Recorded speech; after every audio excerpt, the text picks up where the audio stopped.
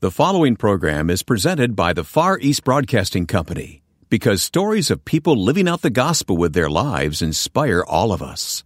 FEBC, taking Christ to the world through radio and new media. Learn more at febctoday.org. Now, looking back on my life, it's clear that God was preparing me each step of the way for the position that I hold now, and it is a real privilege to serve ECFA and our members.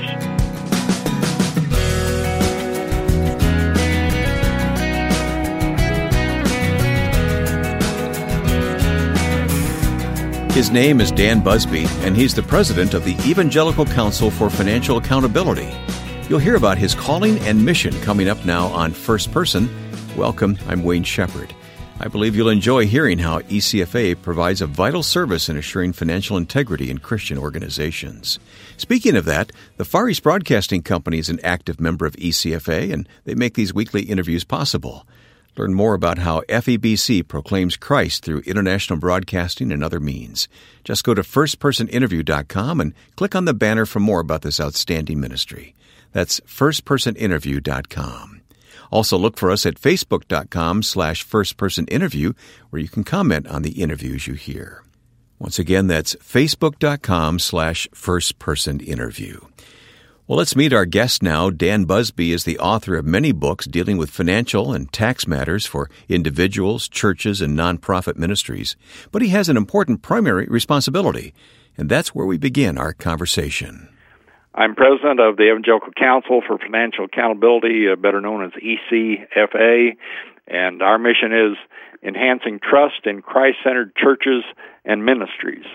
It's a crucial role that ECFA plays in our world today, Dan, and we'll talk more about that in a few moments. But I want to talk about you first of all. Take me back. Tell me about your life and testimony. Where would you like to start? Well, I'm a small town guy. Wayne grew up in a town of 30 people in East Kansas. Found the Lord in a camp meeting in Kansas, not with sawdust floor. It had a cement floor on it, but it was a tabernacle and once a year camp meeting, and so that was the beginning of my walk with Christ. But my wife and I were back in Kansas just a couple of weeks ago, and back to the small village of 30 people where I grew up, and the village where my father helped plant a church. He was an itinerant preacher and a church planter back in the 20s and 30s, and so here in this small village of 30 people is a church with attendance of 150, and has just planted a church in a nearby community that's running 300. And so it brought a tear to my eye when I saw what had grown out of that small church plant back about 1930.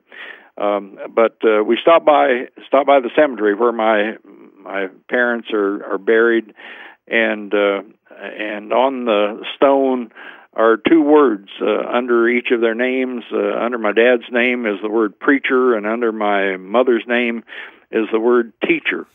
And both words are understated because my dad preached in many of the largest camp meetings of the day across the U.S. in the 40s, 50s, and 60s, and my mother taught grade school for 33 years, starting out by riding in a horse-drawn buggy to her first school in southeast Kansas. And but when my dad, I worked with my dad in designing that gravestone, and he wanted a candle holder underneath the words preacher and teacher, with the candle nearly burned away, and the words on the gravestone, "and giving light to others," they were burned away. And so the lessons that I learned at home were lessons about serving others, and that would prepare me for my lifetime of service to others. Oh, I love that story, Dan. I really do. You must be immensely grateful for the background, your parents, and that small town life. Yes, absolutely. It was a good place to start, I guess. Did you set your sights on the big city, so to speak, early on, or how did your life develop that way, Dan?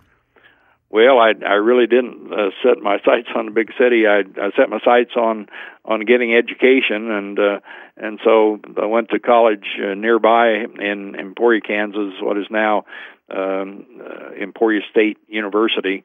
And I remember I was 19 years of age. I was a junior in college and taking my first federal income tax class, and I'm not sure how good I did in that class, but I remember trying to apply what I was learning in college one day when I was looking at my dad's income tax return. He had income from ministerial services, and even though I hadn't learned very much in that income tax class, I could tell that my dad's tax return was not accurately prepared, even though he was paying someone who held themselves out to be a tax return preparer to do that work for him. And you know, at that time, Wayne, there were no books on preparing tax returns for ministers.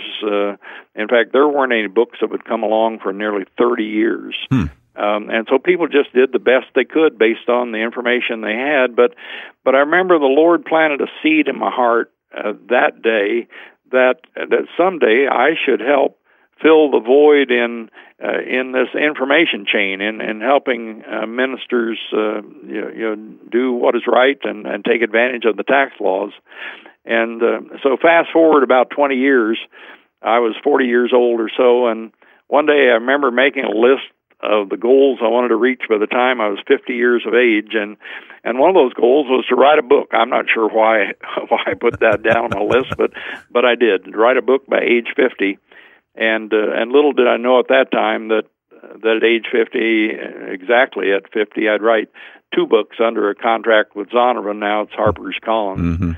And one was a book about ministers' taxes and finance, and the other was a book about nonprofit or ministry taxes and finance. And you know, if the Lord willing, the creek don't rise, and we finish those books again this year, they will have been annually published for 28 consecutive years.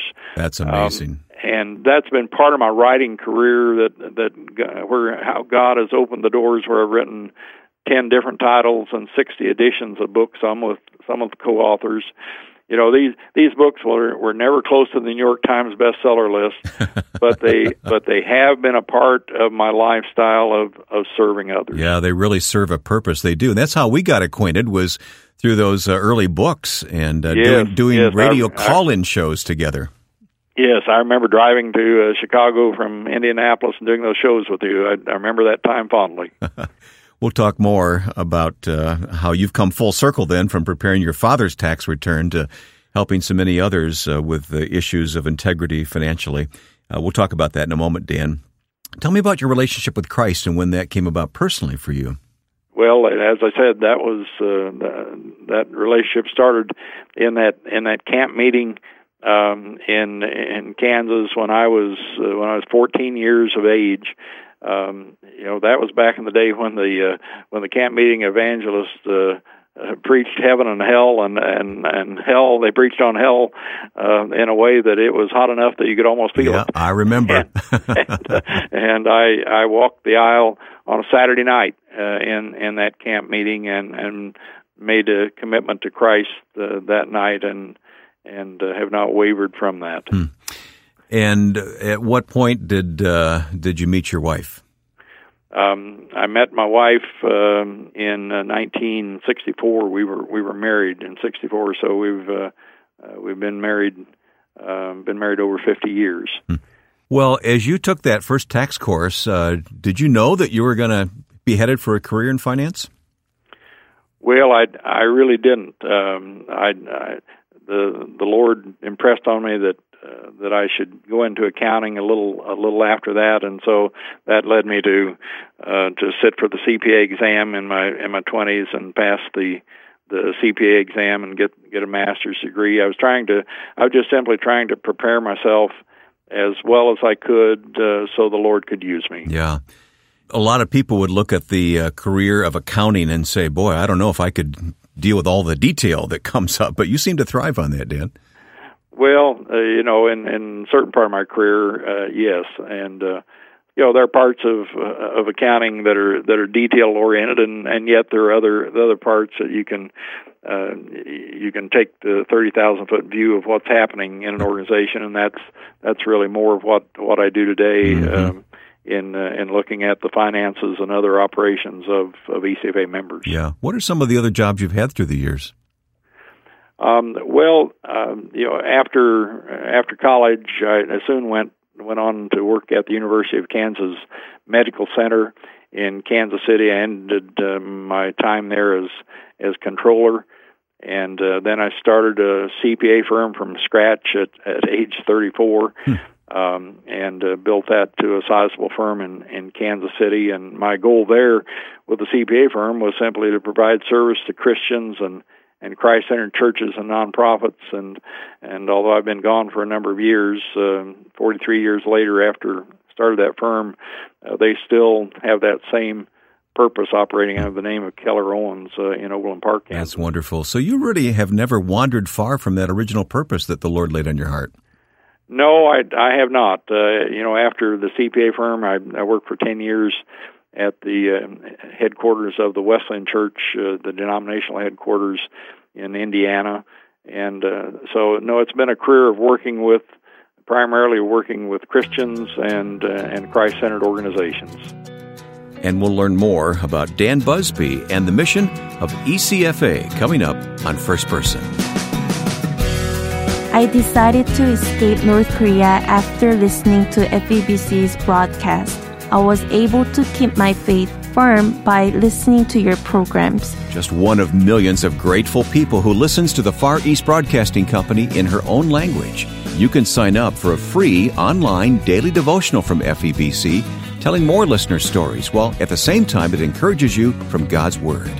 Receive this online devotional without obligation when you visit firstpersoninterview.com. My guest is Dan Busby. Dan is president of the Evangelical Council for Financial Accountability. And that's a mouthful, but boy, is it necessary, and has been necessary in our world for some time now. You said it earlier, but restate the mission of ECFA, Dan. Yes, our mission is enhancing trust in Christ-centered churches and ministries. And so while we're best known as an accreditor, so we accredit organizations, the mission statement is broader than that in enhancing trust. And so we enhance trust, but we provide resources to churches and Christ-centered ministries that are not our members. That's really kind of our pay forward to organizations that many of which we don't receive any revenue from. Yeah. The world talks about the Good Housekeeping Seal of Approval. The ECFA Seal of Approval has become very necessary. Yes. Donors have increasingly looked for that seal when they're trying to decide between hundreds, if not thousands, of charities to support. And across the years, that seal has become valued to donors, and so in turn, it becomes valuable to Christian ministries. One of your books is entitled Trust, the Firm Foundation for Kingdom Fruitfulness. Can we talk about this issue of trust? In this world today, you can't take anything for granted, can you? No, that's right. When I wrote that book about 3 years ago, I didn't realize how important the word trust would become. It seems like it is more the word for the day, and so in our world of Christ-centered organizations, I observe in that book that givers choose trust, volunteers prioritize trust, board members value trust, collaborators embrace trust, and God honors trust. It just simply is all about trust. Yeah. Dan, I know you've given a lot of thought to this, but what do you say to people in positions of leadership in Christian organizations? I've observed some great boards through the years, and I've seen some boards that have failed in their responsibility. What is your message to leaders? Well, Wayne, when we see an organization that's having some issues, while it may crop up in the fundraising side, or maybe it shows its head in the financial management arena, when we trace the issue back to its source, it comes back to poor governance. And while ECFA is perhaps best known for our standards that relate to financial management and fundraising or stewardship, we have standards that relate to governance, and one of my goals in the last few years has been to raise the bar in education of our members and our board members as it relates to the governance topic, and that's why last year my co-author John Pierce and I released a book, Lessons from the Church Boardroom, and here in a couple months we're scheduled to release a book, Lessons from the Church Boardroom, and we also plan to publish a book written by Dr. Gary Hogue and Dr. Wes Wilmer and Dr. Greg Henson in a couple months, a book on governance entitled The Council. And in fact, we're giving serious thought to conducting 6 national symposia across the United States next year on the topic of governance, preparing organizations for the challenges of the next decade, the decade between 1920 and 1930. Spiritual oversight of churches and ministries is of utmost importance. So, who are the members of ECFA? Well, those are churches and other nonprofits who voluntarily come to us and agree to subscribe to ECFA standards and allow us to hold them accountable for those standards. And we do that through we do it first of all through a deep dive on the application side, and then an annual renewal process. We'll make certain site visits as well as remote reviews by telephone. So it is an accountability process to hold them to our high standards relating to governance, financial management, and stewardship. Sounds like a pretty rigorous process. Yes. Organizations that align with ECFA, it goes beyond just having a seal on their website, a seal of trust, so to speak, but you really are a resource provider, aren't you? Yes, that's one of the things we've expanded here in the last few years with regular webinars. Sometimes we'll have as many as 2,000 people on a webinar, which is an unheard of number today. So webinars, monthly podcasts, regular series of videos. We're out in various conferences to make presentations. We're publishing a large number of ebooks that are in our catalog, and then printed books. By the end of the year, we'll have about 14 printed books on our catalog, and so we get millions of hits on our website each year to our Knowledge Center, where members have full access, non-members have certain access to key materials that are helpful to ministries. For those of us who are individuals in the kingdom of God, not representing any one organization, what are some of the things that we should be thinking about as we want to give to kingdom causes that are making a difference? What are some of the things you've thought about through the years, Dan? Well, the principles that ECFA espouses, any church or any ministry can attempt to uphold those standards, and so it would be good for any organization to try to uphold them. We would suggest that to know whether you're upholding them or not really is not possible unless you're in an accountability process, so that someone is determining whether you're doing that. But every church and every ministry needs to consistently be reaching for a higher bar, a higher standard. We think it's best done in a relationship with ECFA, but we need to be we all need to be doing a better job of what we're doing, whether we're ECFA members or not. But for the individual who's looking to give, how can ECFA help us? Well, the seal is the message to the giver, and so givers can, number one, look for the seal, and number two, if the organization to which they'd like to give is not a member, they could encourage that organization to belong to ECFA, and so So through that process, they're helping raise the bar of integrity. And how do you go about the process of evaluating organizations and continuing the process after they become members of ECFA? Well, the process starts with the application. So the church or ministry applies for membership and provides a host of information to us, so that we can determine whether the standards are being upheld by the church or the ministry. And so, some of those standards relate to things like, does this church or ministry have an independent board? With the hope that will help raise the bar of independent thinking when it comes to governing the organization. And so we look for the independence in the board. Yeah. One of the things that we require, based on size, large organizations need to provide us with an annual audit by an independent CPA firm. Little smaller organizations may be able to do a quote review or quote compliance, but we need to have financial statements prepared by independent CPAs from the organization, not just so that we can say we have financial statements, but so we can determine whether the organization is properly managing its resources, and they're in a position to pay their bills on time, meet their loan payments, etc. So they're a good witness. They're a good witness for Jesus Christ. We look at things like how the compensation is set.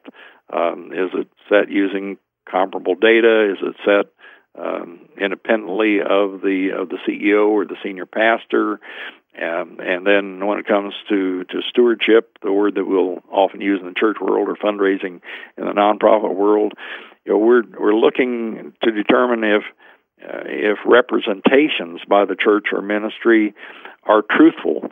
In other words, are the promises that they're making in their fundraising or stewardship materials, are they fulfilling those, and especially as it relates to restricted gifts? We often call it designated gifts in the church world, but are those designated or restricted gifts being fulfilled in a timely manner and used for the intended purpose? There's not very much that will cause a church or nonprofit more agony than if they receive restricted funds for one purpose and spend it for another. Yeah. And so we'll walk through all of those steps in the application process, and then in the annual renewal process, we're doing a little bit higher level review to be sure that all of those standards are still being complied with.